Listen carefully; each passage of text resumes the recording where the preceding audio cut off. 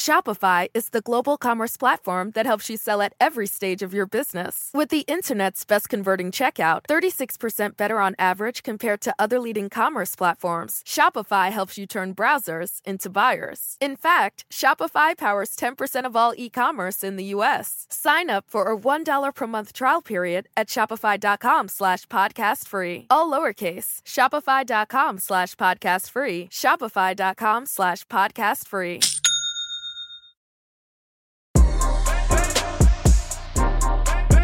Hey, this is DeRay, and welcome to Pod Save the People. On this episode, we're joined by David Johns, the Executive Director of the National Black Justice Coalition. As the nation's only civil rights and public policy organization that is intentional and unapologetic in advocating for and celebrating the assets of Black LGBTQ and same-gender loving people. And it's the news with me, Brittany Clinton Sam, as usual. Now, the thing that's been on my mind this week is that sometimes you just gotta step away from the internet. That I'm not convinced we are designed to take in so much information so consistently and so steadily. And that recently I was on a trip and I just wasn't online in the way that I'm normally online. And it was just such a different way to go through the world, not being bombarded with the thoughts of other people all the time. And a part of me thinks that while the internet can definitely inspire us and social media can inspire us and make us aware of a host of ideas that we would have never been in proximity to, one of the ways that we're actually able to access our gift is through a focus and a deliberate ability to sit with our own ideas. And that's what I've had to remind myself in these past couple weeks, is that I need space to sit with my own ideas. Let's go. Hey y'all, it's the news. This is Brittany Packnett at Miss Spaghetti on all social media. And this is Sam Sinyangwe at Sam Sway on Twitter. And this is Clint Smith at Clint Smith III. Aye. And this is Dre at Dre Deray on Twitter. You know, an appropriate response after Clint introduced himself this week could have been, because I think everybody in their right mind should be Team Cardi B, Barty Gang right now. Listen, I saw that video where she was like, look, y'all, I'm scared about the shutdown, and I know a lot of you all think it doesn't matter, but it does, and here's why. And yes, Obama shut down the government, but that was for healthcare, and for reasons that I will not repeat on this podcast, you should care about that healthcare plan. And then Tommy Loren came for her, and she was like, no, you really don't want any of this. And I just think that we should be getting a lot more straightforward, to the point, clear-cut political commentary from everybody, including Cardi B. I'm glad Cardi B used her platform to raise awareness about what's happening. Just as a technical point, Obama didn't shut down the government. That was Ted Cruz. But point taken. True story. True story. It happened during the Obama years. Yes. There was a lot of feedback about, and there's been a lot of feedback about the way Cardi delivers her messages, that, she also is really a big fan of the presidents and knows all the presidents. And when that came out, people were like, oh my God, who knew that Cardi B was smart? And it's just because people don't use the language that you use to describe the world they live in doesn't make their perspective or their points any less valid. And if you're around people who say that people don't matter because they don't use the same language, that is dangerous. You got to check that. That part of our work as activists is to remember that people are always learning the languages, but people often have the experiences up front. I would go a step further and say that Cardi B herself is a wordsmith, right? And the ways in which she uses words are intentional and create a conversation around what she's talking about that frankly wouldn't happen if she used sort of a more mundane set of words. So in many ways, as a political strategy, the way that she talks about these issues is far superior to what most politicians are doing. Or more technical, not just mundane, right? But more technical. If she was talking about regressive taxes, she can say it in a different way. I think that's what Ocasio-Cortez has also done that's really brilliant, when she was like, you only make $10 and you keep the $10 because you only made $10. And you're like, yes, way to explain tax policy in a way that anybody can understand and they don't have to watch CNN all day. I think it's also worth noting so much of the pushback around Cardi B is not only about how she said it, but also the very idea that a hip hop artist would be able to communicate around public policy effectively. And this is something that we've seen specifically directed at Black and brown folks who have a background participating in hip hop. If there's no other lesson you walk away from this conversation with, it is the reminder that dominant culture teaches us the idea that there is only one right way to do something. Speaking of telling stories, though, did anybody watch either one of the Fyre Festival documentaries? They are disturbing and fascinating, and disturbing again. I haven't seen them, but I've heard a lot. Oh, yeah, you got to watch them. I watched the Hulu one, and I saw the preview for the Netflix one. But after you watch the Hulu one, you kind of don't want to watch the Netflix one because you realize that the people who made the Netflix one are actually very complicit in the entire thing. They were like the main promoters of the event. And the whole time they're trying to cover up the fact that they were the ones involved. It is sort of wild, too, that they're two documentary. You know, like, you think about all the things that there aren't documentaries about in the world that sort of matter a little bit more than the Fyre Fest. And, like, it's like the first documentary war I've ever seen where, like, Hulu dropped theirs before Netflix. You're like, well, that's an interesting sort of thing. And our beloved Ja Rule is on Twitter being like, I had no clue. It's like, well, that's awkward. The Hulu one was fascinating. And it was a real lesson in the ways in which like star power and like influencers and all of this can be leveraged to produce something that actually doesn't exist, right? And so like they leveraged everybody. They had like some of the biggest influencers in the game promoting this event, and ultimately there was like no substance there. And so like it's a reminder that, you know, people can create something out of nothing, but if there's no substance there, like we have to be thoughtful about what we're actually creating, and like not lending that power and platform to fraudsters like this man who is currently facing federal charges for engaging in not one but multiple frauds, one of which was Fyre Fest. I came away from both documentaries feeling very, very upset about the fact that there are a number of Bahamian workers who were hired for this festival and still have not been paid. One woman said that because she contracted out for other people, that she actually went into her own savings and paid $50,000 that she had been saving for her retirement. And these people have never seen a dime of their money. Is there like a GoFundMe or like something for the Bahamian workers who didn't get paid? There is actually a GoFundMe for them. I retweeted it. So if folks want to find that, they can either search on GoFundMe or go to my Twitter timeline. In other news this week, obviously we saw a really frightening and terrible display at the Lincoln Memorial. We saw Nathan Phillips, who himself is an Indigenous elder, being taunted by a number of young men wearing MAGA hats from, I do believe, Covington, Kentucky. They all go to a Catholic school. There are lots of different stories around what happened, but I wanted to bring that up because obviously it's been the talk of the town, and I am both incredibly disturbed, not just by the blatant racism on display, but the utter lack of respect for our elders. And I just don't know where that disappeared and when that happened. It's fascinating to watch as people attempt to absolve some of these young men of what they did by saying like, oh, these are just kids do dumb things, they make mistakes, in a way that is not reflective of the same level of empathy that is ever extended toward somebody like Trayvon Martin, or the same level of empathy that is extended toward so many of the Black and brown young people who we've seen killed over the past several years. So it's always worth noting who empathy is extended to and who it's not. And like you mentioned, Clint, I mean, it's clear that, you know, young people and, you know, young men in many cases can do stupid things, but there's a particular context in which the stupid things that they choose to do are so obviously and intentionally racist. And that context is one in which, you know, we've seen that it's not just like this group of kids, that in fact the school itself is almost entirely white. The faculty of the school, documentary filmmaker on Twitter, Arlen Parsa, actually did an investigation into the faculty at the school, and every single teacher he found was white. And then we saw that one of the young men's mom put out a statement blaming Black Muslims and fake news and all of this sort of racist talking points. So it's pretty clear that there might have been an influence there. And then, of course, they were all wearing the MAGA hats. And so, you know, there was a whole system and a culture that translated that tendency into something that ended up being what it was, and that being racist. And so we have to call that out and sort of not just focus on like the individuals, but the broader culture and the system that produced those individuals and that continues to produce them year after year in more schools than just Covington. remember that the school that the boys went to is in Kentucky.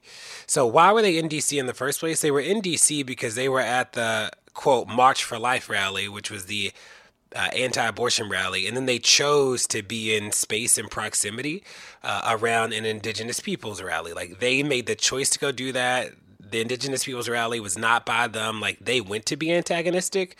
The student who is seen most clearly on the video has a PR firm already who released a statement saying that he remained motionless and calm. And he wrote, "I realized everyone had cameras and that perhaps a group of adults was trying to provoke a group of teenagers into a larger conflict." And you're like, if that's not the most revisionist history of what we literally just saw happen. And then he goes on to write, "I did smile at one point because I wanted him to know that I was not going to become angry, intimidated, or be provoked into a larger confrontation. I'm a faithful Christian and practicing Catholic, and I always try to live up to the ideals my faith teaches me, to remain respectful of others and to take no action that would lead to conflict or violence." The hypocrisy, like, it is the way white supremacy shows up, right? That like forces you to think that you are the problem when it clearly does something wrong. The last thing that I'll say is that what we did see in the video too was resistance. We saw the elder just stand firm in his conviction about like who he was and what he was called to do on that day. And we've seen it in the interviews since. And I don't want that to be lost in the midst of all the other stuff. Hey, you're listening to Pod Save the People. Don't go anywhere. There's more to come. Pod Save the People is brought to you by Factor. Warmer, sunnier days are calling. Fuel up for them with Factor's no prep, no mess meals.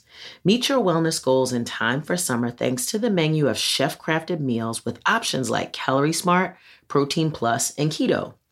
Factor's fresh, never frozen meals are dietitian approved and ready to eat in just 2 minutes. So no matter how busy you are, you'll always have time to enjoy nutritious, great tasting meals.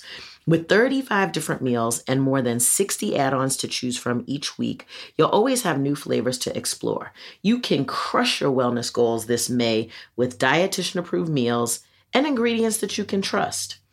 Make your day delicious from breakfast to dessert. Stay fueled with easy, nutritious options.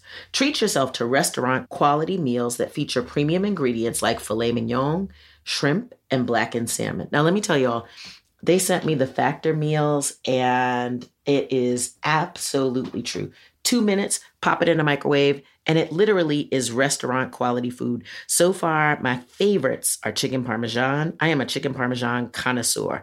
This stuff is good. It has broccoli and tomatoes, and it is creamy and amazing. Yum. So easy to throw it in the microwave and have a good meal. I'm saving money. I'm not eating out at restaurants so much. It's healthy. Like, I cannot say more about Factor meals. So if you want to be down with this, head to factormeals.com/PSTP50 and use code PSTP50 to get 50% off your first box, plus 20% off your next month. That's code PSTP50 at factormeals.com/PSTP50 to get 50% off your first box, plus 20% off your next month while your subscription is active. Pod Save the People is brought to you by BetterHelp. Now, y'all, the beginning of this year has just been a lot going on, like from work and family and friends and just, the weather's been awful in New York City and Baltimore. There are a lot of stressors happening, big and small. And when we keep them bottled up, it can start to affect us negatively. Therapy is a safe space to get things off your chest and to figure out how to work through whatever's weighing you down. If you're thinking of starting therapy, give BetterHelp a try. It's entirely online, designed to be convenient, flexible, and suited to your schedule. Just fill out a brief questionnaire to get matched with a licensed therapist and switch therapists anytime for no additional charge. Get it off your chest with BetterHelp. Visit BetterHelp.com/people today to get 10% off your first month. That's BetterHelp, HELP.com/people. Shopify is the global commerce platform that helps you sell at every stage of your business. With the internet's best converting checkout, 36% better on average compared to other leading commerce platforms, Shopify helps you turn browsers into buyers. In fact, Shopify powers 10% of all e-commerce in the U.S. Sign up for a $1 per month trial period at shopify.com/podcastfree. All lowercase, shopify.com/podcastfree, shopify.com/podcastfree.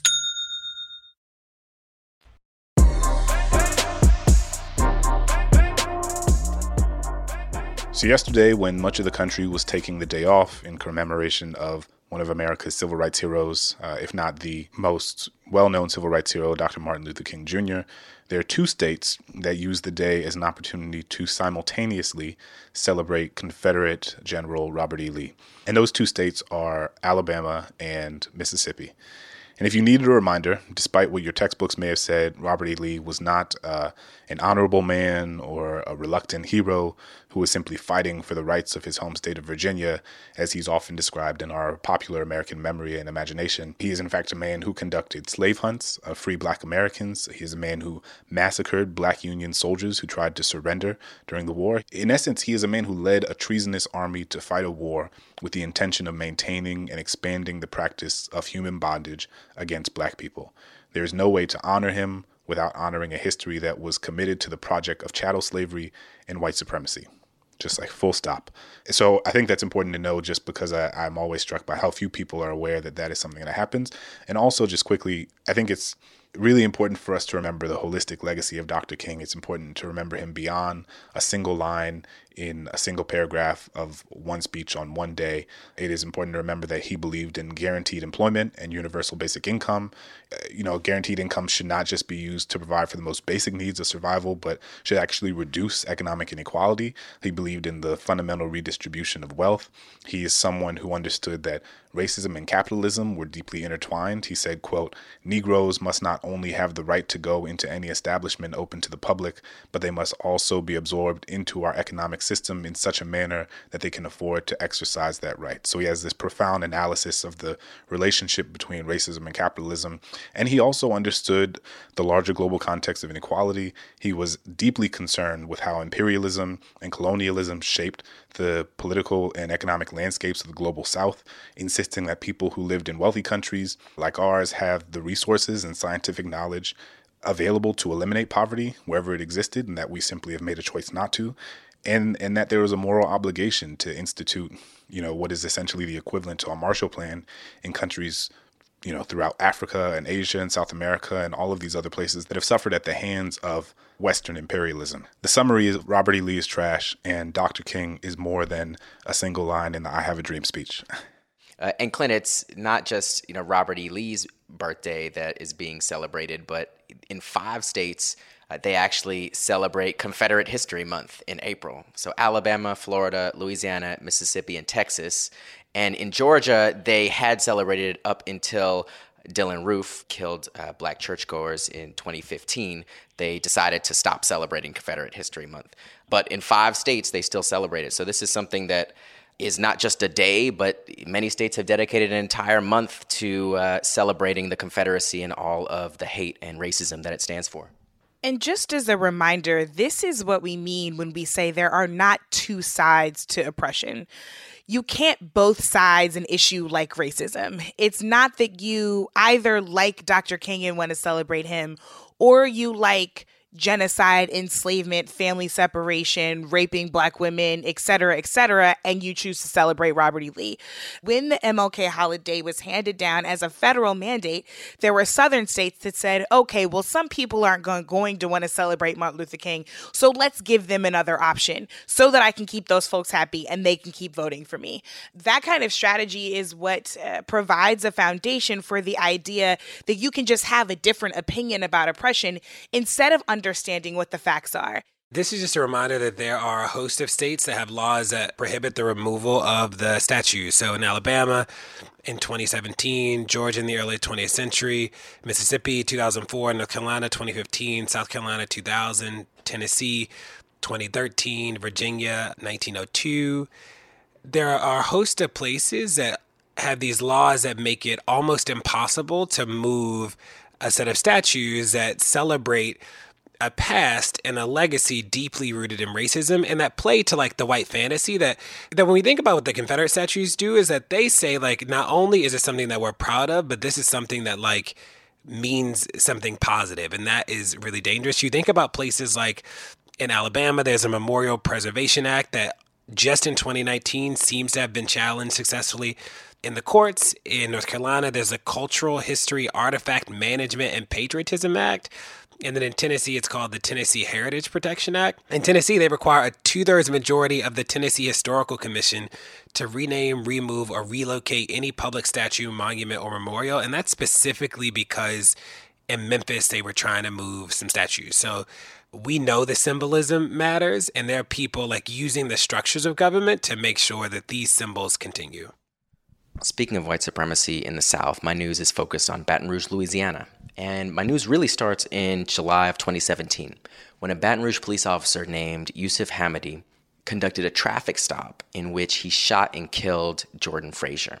Now, there was no video evidence of what happened, but based on the officer's word, the police department ruled that the shooting was justified and actually gave the officer a Medal of Valor before the investigation was even closed. Just 3 months after that shooting, this same officer conducted another traffic stop with another black man, this time named Raheem Howard, in which he claimed that Raheem had a gun, claimed that Raheem shot at him, and shot at Raheem. In this case, Raheem survived, but again, the officer shot at Raheem. Now, in this case, there was enough evidence that the investigators were able to uncover to determine that the police lied, that this officer lied about Raheem having a gun. Raheem never had a gun, and they fired the officer as a consequence. But just this week, the Baton Rouge Fire and Police Municipal Civil Service Board decided that that firing should be reversed, and they voted that the officer should actually be reinstated back on the force because they allege the officer's rights were violated under the Louisiana Police Bill of Rights law. Now, there are 14 states across the country that have police Bill of Rights laws, and these are laws that give police special protections and privileges while they're under investigation for misconduct. And in Louisiana, the reason that the board decided that the officer should be reinstated, again, it's pending appeal by the police department, so maybe he won't get reinstated. But the reason that they decided this was because they alleged that the officer didn't have access to legal counsel while taking a lie detector test. So because of that, despite this officer's history of multiple shootings under similar circumstances, despite him being found to have lied about what happened, they are now saying that the officer should be back on the force. And if the police department isn't successful in their appeal, then ultimately that's what will be the decision. Sam, I think it's important to note there seems to be a reliance on these stories kind of fading from the limelight where it comes to these officers.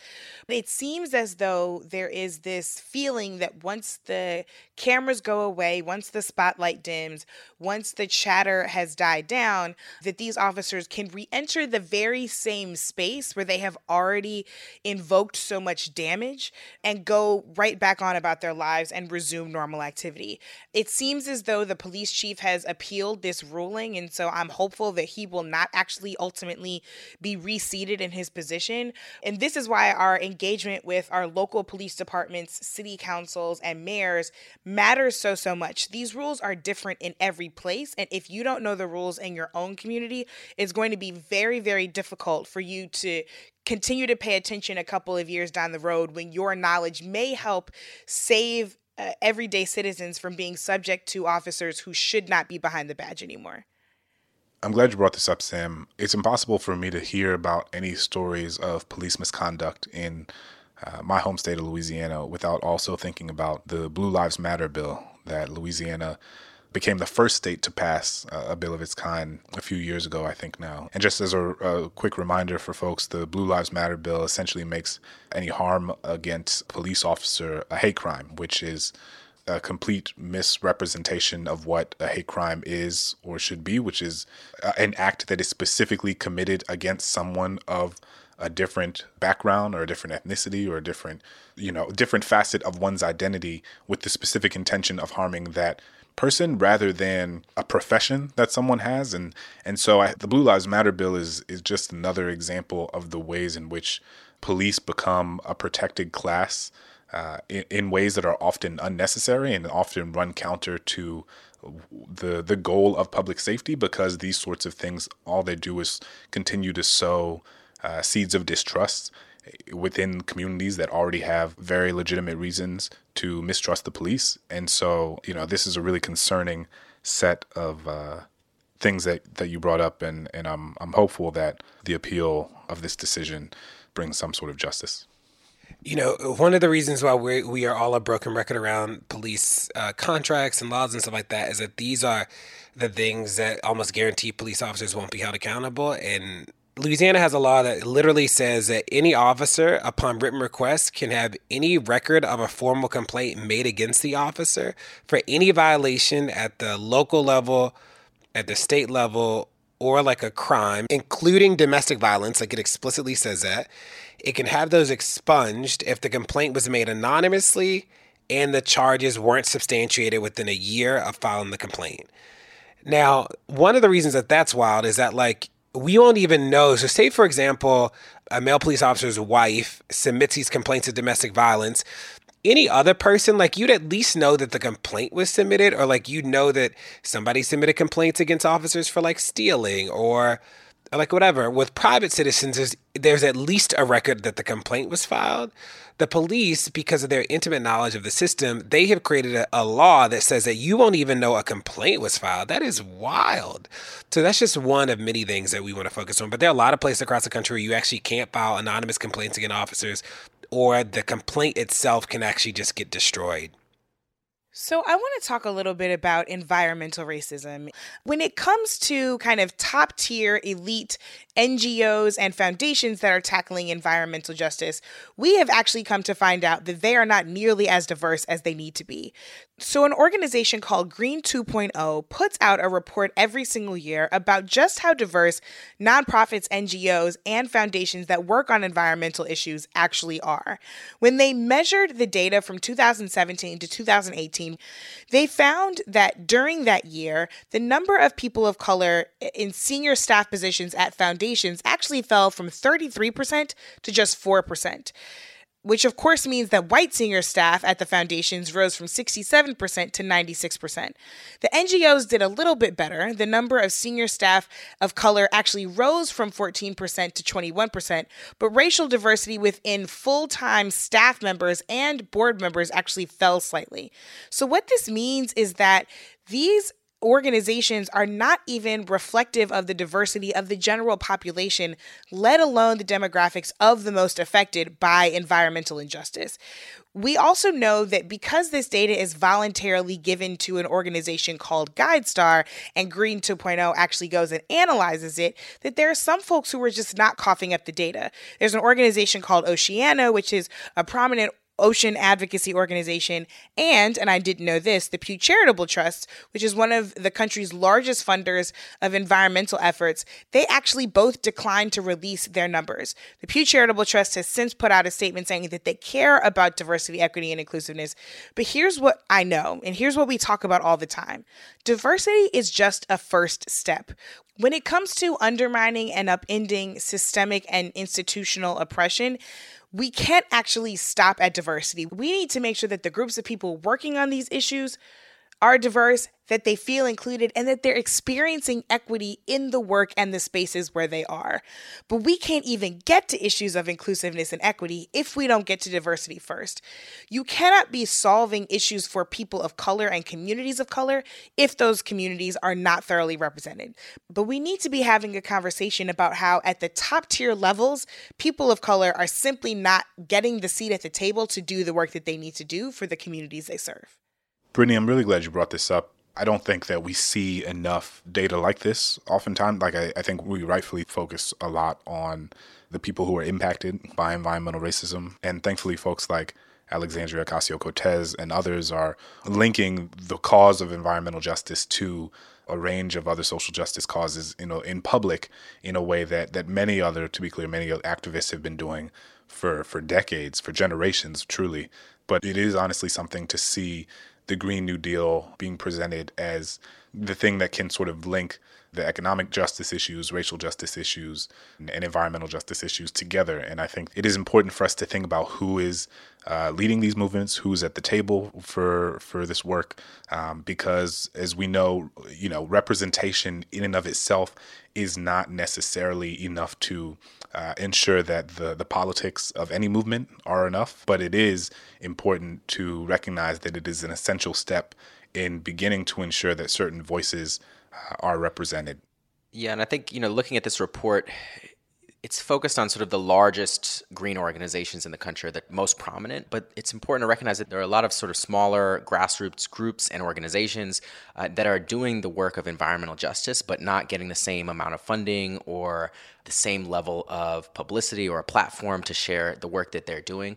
I think about groups that are, for example, fighting to remove toxic waste dumps in their own backyards, right? Folks who are organizing around making sure that folks in Florida, in communities, particularly communities of color in Florida, are protected from the next hurricane. A lot of that happens in a way that has less of a platform than some of the larger organizations. But part of this work has to be not only figuring out how do we sort of diversify or make more equitable the existing infrastructure of the green movement and those folks who already have more resources within it, but also how to create a more equitable movement overall that can redistribute some of those funds and empower and uplift and give a broader platform to create space for sort of more grassroots groups and local activists, particularly in communities of color, that have been doing this work for quite some time. I've heard people say that why are we focusing on environmental justice, right? That there's so many issues in criminal justice that should be, that we're like getting off topic or off track. These aren't our issues. And, I'm reminded that one of the reasons why Black people disproportionately have not participated in things like public parks and swimming and things like that is not because of a lack of interest. It's because literally, like, my grandmother was barred from swimming in public pools, like she was barred from going to parks, like her access to like public land was actually restricted as a part of a strategy. And we are like a generation or two away from that.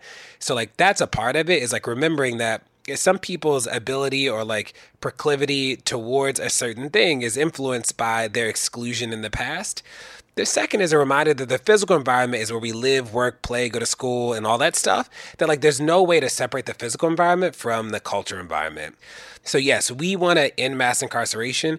If we free everybody from jail and then you die because the air in your neighborhood is bad, or nobody thought to make sure that your house wasn't going to get swept away with the next natural disaster, or that like somebody didn't build the school over a toxic dump. Like if those things happen, like it's not a win. And our goal is to win not just in sort of one space, but to win in all of them. And we know that race is still a predictor of land use, power plants, air quality, and that the environmental justice fight is about protection, regulation, enforcement, resources, and access. So my news is about harm reduction. So we've heard a lot about harm reduction. Harm reduction, even if you don't use the term, because I'm assuming that many people have heard of needle exchanges, and needle exchanges are harm reduction strategies. Harm reduction is essentially the strategy of when you know that people are likely going to still use, you want them to use drugs in a way that is going to be as safe as possible. So the most popular harm reduction strategy, like I said, is needle exchanges. So, if you are using heroin or something else, you can go to a facility, exchange the needles that you had for clean needles, and that can prevent the spread of hepatitis, HIV, a whole host of things. The article that I had, though, was about a harm reduction strategy employed in the UK. It was a harm reduction tent at a concert by a nonprofit group called The Loop. And what they did is that if you brought drugs to the concert, they would actually test your drugs there while you were there, give you the results so that you knew exactly what you were about to use. So they found examples of people thinking that they were taking MDMA who were actually taking malaria tablets. And then people who thought they were taking ecstasy actually had concrete pellets, like pellets of concrete. And like that's what they were told was ecstasy. So I thought that was interesting, that like I'd never thought of harm reduction strategies at like concerts. The other thing that I thought was really interesting is that in that tent, they actually required you to sit down with a drug counselor for 15 minutes. So they would test it, they would give it back to you, but they did have a counseling component as a part of it. Some of the other harm reduction strategies being used in the United States are like fentanyl testing strips. I think this is fascinating. And there's some studies across the country and some sites where adults who are users have been given fentanyl testing strips, so like 10 testing strips, and they can actually just put a small sample of the heroin or whatever drug might be laced with fentanyl in water, put the strip in, and it'll say if it's laced, and that has been shown to change the behavior of people who use drugs so that they are using at least a little bit safer.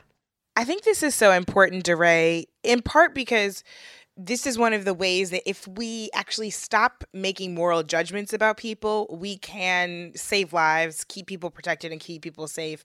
We speak often about the challenge between kind of moral purity when fighting for good and things like harm reduction, things that cause us to grapple with the reality of something versus the ideal of something.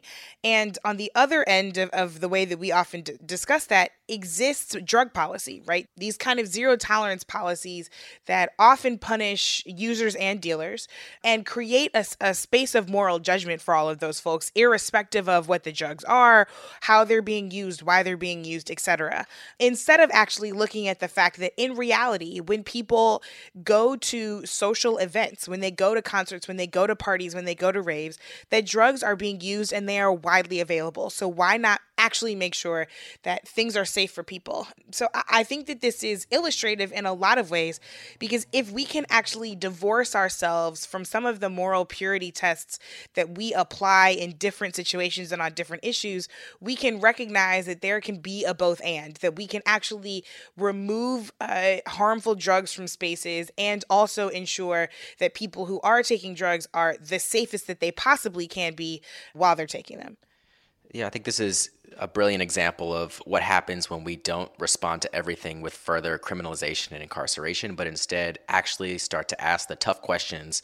Reading through this article, how some of the counselors would help thinking about like your size, your body weight, they could actually say that your actual dosage of drugs that you're taking is way too much. It's going to result in all of these complications and problems, and instead, like, what you should do to prevent that is start on this regimen instead and actually try to reduce your harm moving forward, taking out the types of chemicals and sort of additional elements that often cause even further problems as a strategy to actually help people. We don't think about a lot in the context of systems and structures, and policymakers often don't think in those terms. But ultimately, it's about the data. It's about, are we saving lives or not? Yeah, and this is, pretty closely aligned with a lot of the research that's been going on with safe injection sites. Instead of criminalizing the behavior or pathologizing the behavior, it's recognizing that a certain set of behavioral patterns exist in a population. And I'm always interested in us thinking about how we can build a better world and a safer world from the one that currently exists rather than the one that we sort of imagine in our mind. And I think this, harm reduction sites are an example of that sort of thinking. That's the news. Don't go anywhere. More Pod Save the People's coming. Shopify is the global commerce platform that helps you sell at every stage of your business. With the internet's best converting checkout, 36% better on average compared to other leading commerce platforms, Shopify helps you turn browsers into buyers. In fact, Shopify powers 10% of all e-commerce in the U.S. Sign up for a $1 per month trial period at shopify.com/podcastfree. All lowercase, shopify.com/podcastfree, shopify.com/podcastfree. All right, people, we all know the stakes of the 2024 election are high, whether it's keeping the Senate, taking back the House, or stopping Republicans at the state level. If you're ready to make a real difference, sign up for Vote Save America's 2024 volunteer program. And just to make it interesting, we're pitting you against each other. Vote Save America will sort you onto a team, east or west, and you'll compete with a community of other volunteers to maximize your impact on the ground with opportunities tailored to you and the causes you care about. The team with the highest volunteering stats could secure the biggest prize of all, the continuation of American democracy. Head to votesaveamerica.com/2024 now and get ready to organize or else. This message has been paid for by Vote Save America. You can learn more at votesaveamerica.com, and this ad has not been authorized by any candidate or candidates committee.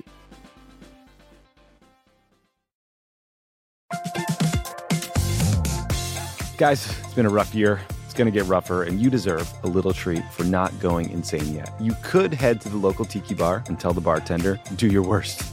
But we have a better idea for you, which is pick out something from the Crooked store. The store is stocked with tons of new merch. It's perfect for the spring. And classics like the Friend of the Pod tees that you'll be wearing long into the next administration or the next fascist dictatorship, depending on how things go. Pick up a new tee for the warm weather ahead, a mug that'll remind you to stay involved this election year, or a hat celebrating your favorite pod. Go to crooked.com/store to shop.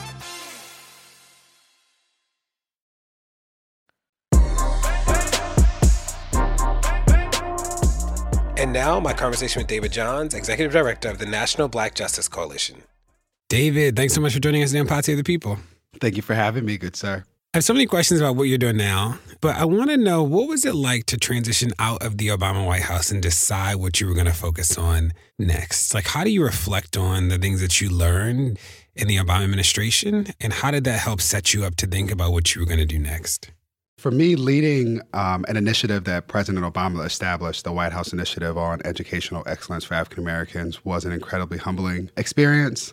When I think about the transition out of that role, it is incredibly disappointing. I think about the feeling of being in my office the day of inauguration, almost being arrested because I forgot. I lost track of time, trying to download files and save as much as I could, knowing that the incoming administration had plans to delete as much as possible, including websites.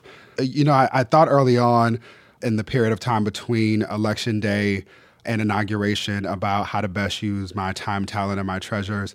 And I knew that I wanted to be selfish in retreating to my comfort space, which is academia, and pursue a PhD, to think through some of the challenges that vexed me during my 10 years in DC, both crafting federal policy and then implementing it as a part of the administration. But then also, while I was in the White House, the thing that I'm most proud of is having produced this summit series where students were centered.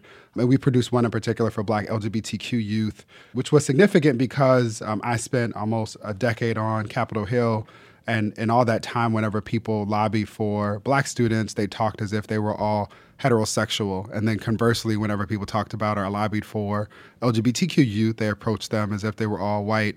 And so knowing that as long as there have been Black people, there have been Black LGBTQ people, and that often, unless people were intentional and unapologetic in centering and celebrating those intersectional identities, we were ignored and our needs were neglected. And so there was an opportunity to work with the National Black Justice Coalition, really to continue to working with them because we produced a summit together, and my board chair, Sharon Lemon Hicks, was in the role that I have now. And so there was already a working relationship, but there was an opportunity to deepen the work, for me to marry a personal commitment to claiming space without apologizing or shrinking or denying parts of myself, but also to make space for other people. And what is the National Black Justice Coalition? Like, how would you describe it to people who are like, what does it do? Why do you think this is going to be the avenue to make the impact you want to make? Yeah, a question I get often. The National Black Justice Coalition is the nation's only civil rights and public policy organization that is intentional and unapologetic in advocating for and celebrating the assets of Black LGBTQ and same-gender loving people. We do the work of acknowledging those of us who are most neglected and ignored, reminding people, as I said previously, that as long as people have existed, LGBTQ people have existed, and that is true for Black people as much as it is true for non-Black people. And our work is primarily focused on three core things. The first is trying to ensure and advocate for health and wellness, particularly by addressing the disproportionate impact that HIV and AIDS continues to have in our community. The second area of our work is around cultural competence, so equipping people with the language, the context, resources with which they can do a better job of understanding and then holding space for Black LGBTQ people. And then the third area is focusing on public policy, really advocating for legal protections and other policies and practices that address the core issues that affect Black LGBTQ people, our families, and our community more generally. What are some of the policy issues that we should be focused on that you think haven't gotten the public attention that they need? There are four that come to mind. The first is census. We have a census coming up, and the census is how the federal, local, municipal governments allocate resources by determining and really defining who people are and where they live, and accordingly what kind of resources and support they need. There has been a continued effort to ensure that Black LGBTQ people are counted. We know anyone who works in policy or data knows that which is counted is concerned. And so we're working to ensure that we are counted. The second area that we really focus on is around health and wellness. And so we're doing everything we can as a part of coalitions around the country to protect the Affordable Care Act, and in particular to ensure that protections exist for individuals who are thriving with HIV and AIDS. The second thing that we are focusing on that is loosely connected to the Affordable Care Act, but has much more to do with practices in our community, is talking about mental health and dealing with the stigma that sometimes prevents us from asking for the kind of help that we need, especially us as Black men. The third area that we're focusing on is around criminal justice, really concerned about the bill that is being pushed in the Senate at present and the authorities that it would give to the Attorney General to undo and otherwise enforce laws that have a disparate impact upon Black communities, poor communities, non-Native communities, queer communities, and the like. And then the fourth area that we're really focusing on is around equal protection. And so there are 6 states throughout the country where it is legal to discriminate against LGBTQ people with regard to public housing and employment. Those states are in the South, where not only Black people are disproportionately concentrated, but where Black LGBTQ people are disproportionately concentrated.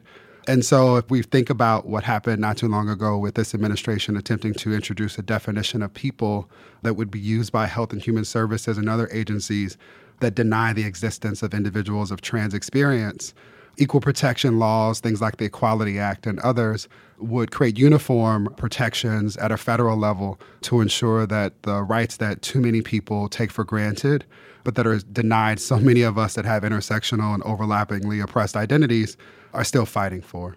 You know, in the places where it is technically legal to discriminate, there are a lot of people that would say, well, it's legal to discriminate, but like, do you have proof that discrimination is actually happening? What do you say to those people? My first question is, why would one need proof? And why are we in the space of attempting to defend any type of discrimination?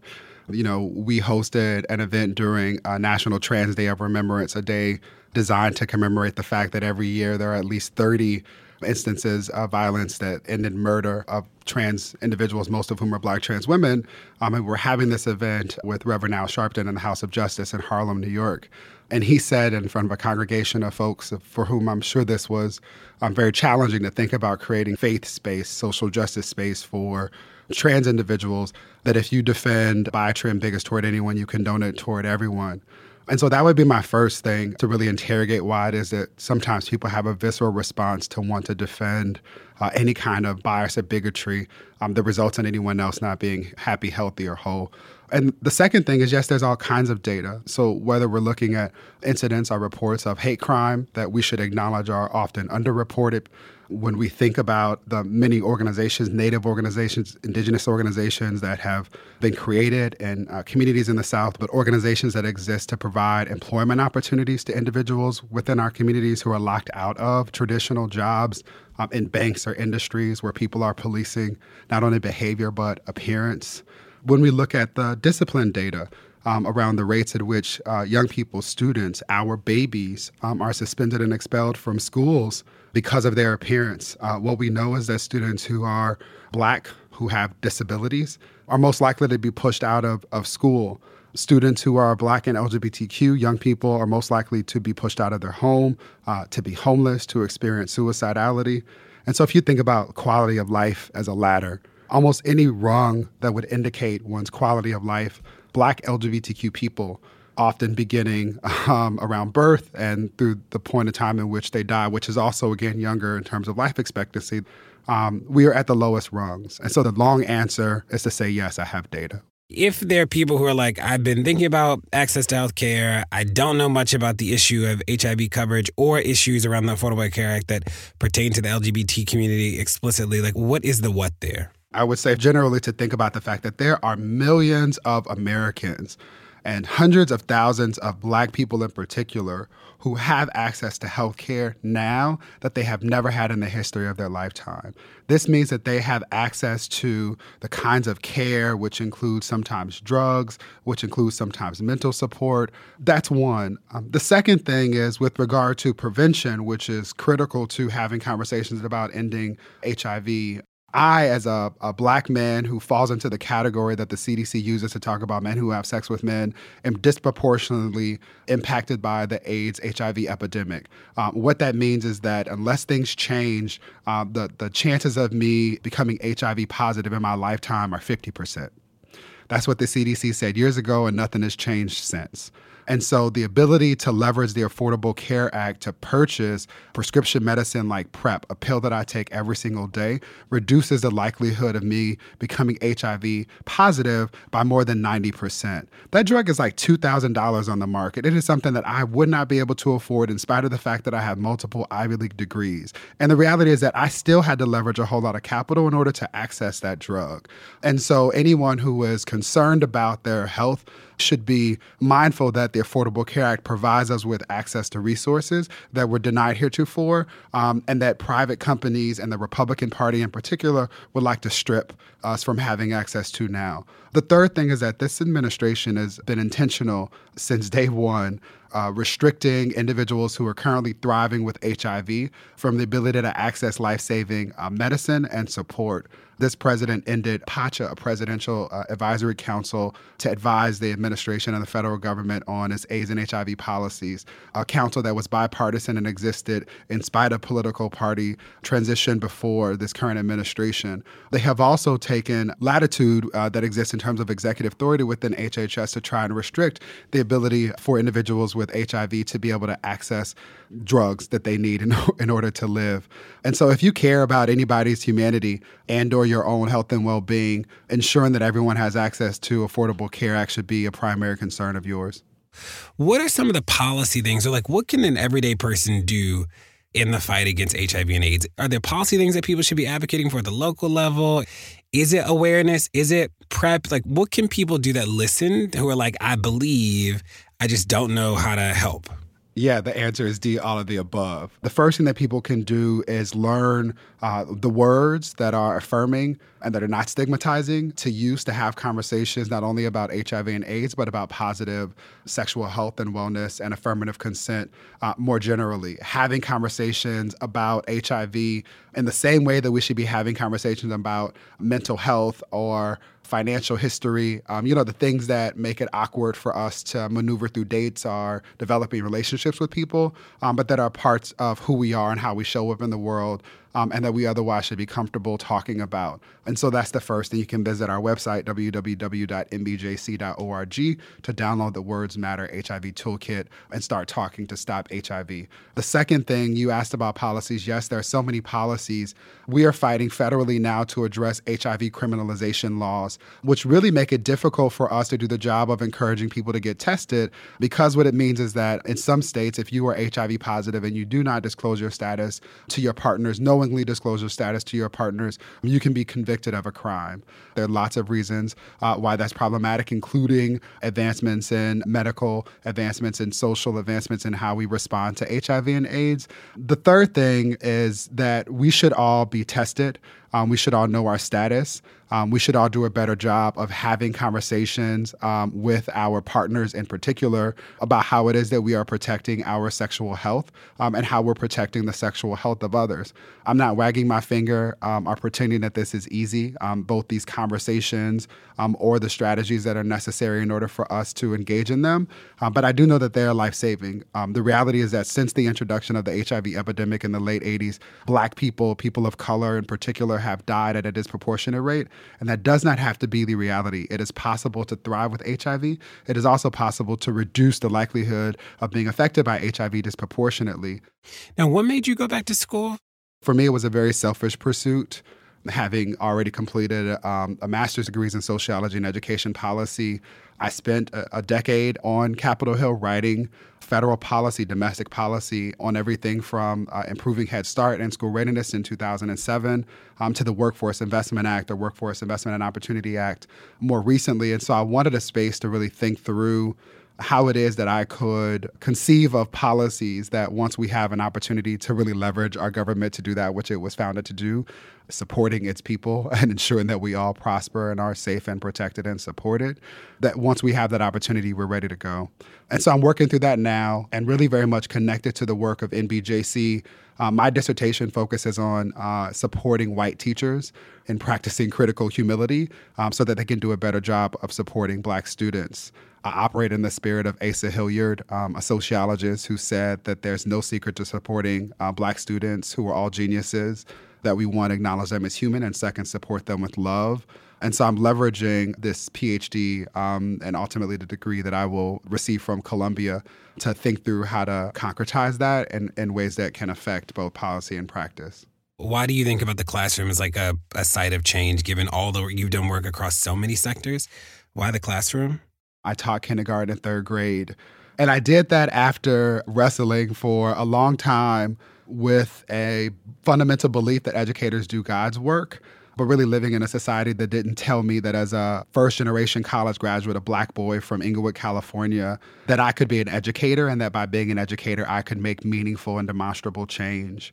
And so, it was teaching kindergarten, sitting on a rug in the middle of almost 30 students, being enrolled in the process of young people thinking about who they are in the world around them, that I understood my purpose in life and my ability to connect with, make space for, and really affirm the beliefs of young students, young Black students, young Indigenous students, young queer students, young disabled students, to be celebrated and invited in now as an adult who's very credentialed, but who is very much them where they are without the platform, and another adult showing up in the way that I desired for somebody for me to show up is the thing that gives me greatest joy. And so part of my job now is to be invited in by white people to tell them how not to be as racist as they are. What do you say to the people who are like, they tried everything, right? They voted, they marched, they went to the panel, they went to the talk, they did everything people told them to do, and the outcomes didn't change? What do you say to those people? I want to say I see you, and everything that you've done is important. And I want to invite you into a space where after we acknowledge that it sucks to work at something and to not see the outcome that you hoped for, that we can still find evidence of change, right? One of the things that is most vexing for me in doing work with young people is telling them that the way to show up and to win and to be successful at life is to be a good person, to practice humility, to make space for other people, to use your words in ways that affirm and that give life, not in ways that harm and persecute. And to do that at a point in time in which there is a person in the Oval Office who does everything but those things. My work and my job is not to boil the ocean or to change the world such that at a certain point all of these things go away, but to touch as many people as I can, to challenge them and hopefully change them so that they can make space for somebody else. What's a piece of advice that you've gotten over the years that stuck with you? Freeman Hrabowski, who is one of the most amazing men ever, he's president of the University of Maryland, Baltimore County, says to me often, those who the gods seek to destroy, first they make angry. And he often offers it in the moments in which I'm having a visceral response to white supremacy, anti-Blackness, or ageism. And it is a way of reminding me to leverage all of the skills that I have access to, including language and comportment, and also passion when I need to be unrelenting and reminding people that I'm also a Black boy from Inglewood in spite of these credentials, but to do so in the way that is most strategic and not often most emotional. And then the last thing is something that my mother always said, to be happy and to find your happy. For so many of us, again, who do social justice work and are forced into advocacy spaces, happiness is not something that we are afforded space to or intentional in thinking about. And being able to do that in spite of, again, all of the challenges that I know exist is what allows me to get over. Mr. David Jones, thank you so much for joining us today on Pod Save the People. And, I learned so much. We consider you a friend of the pod and can't wait to have you back. Looking forward to it. Thank you for making space for me, brother. Well, that's it. Thanks so much for tuning in to Pod Save the People this week. Tell your friends to check it out. Make sure to rate it wherever you get your podcasts, whether it's Apple Podcasts or somewhere else. And we'll see you next week.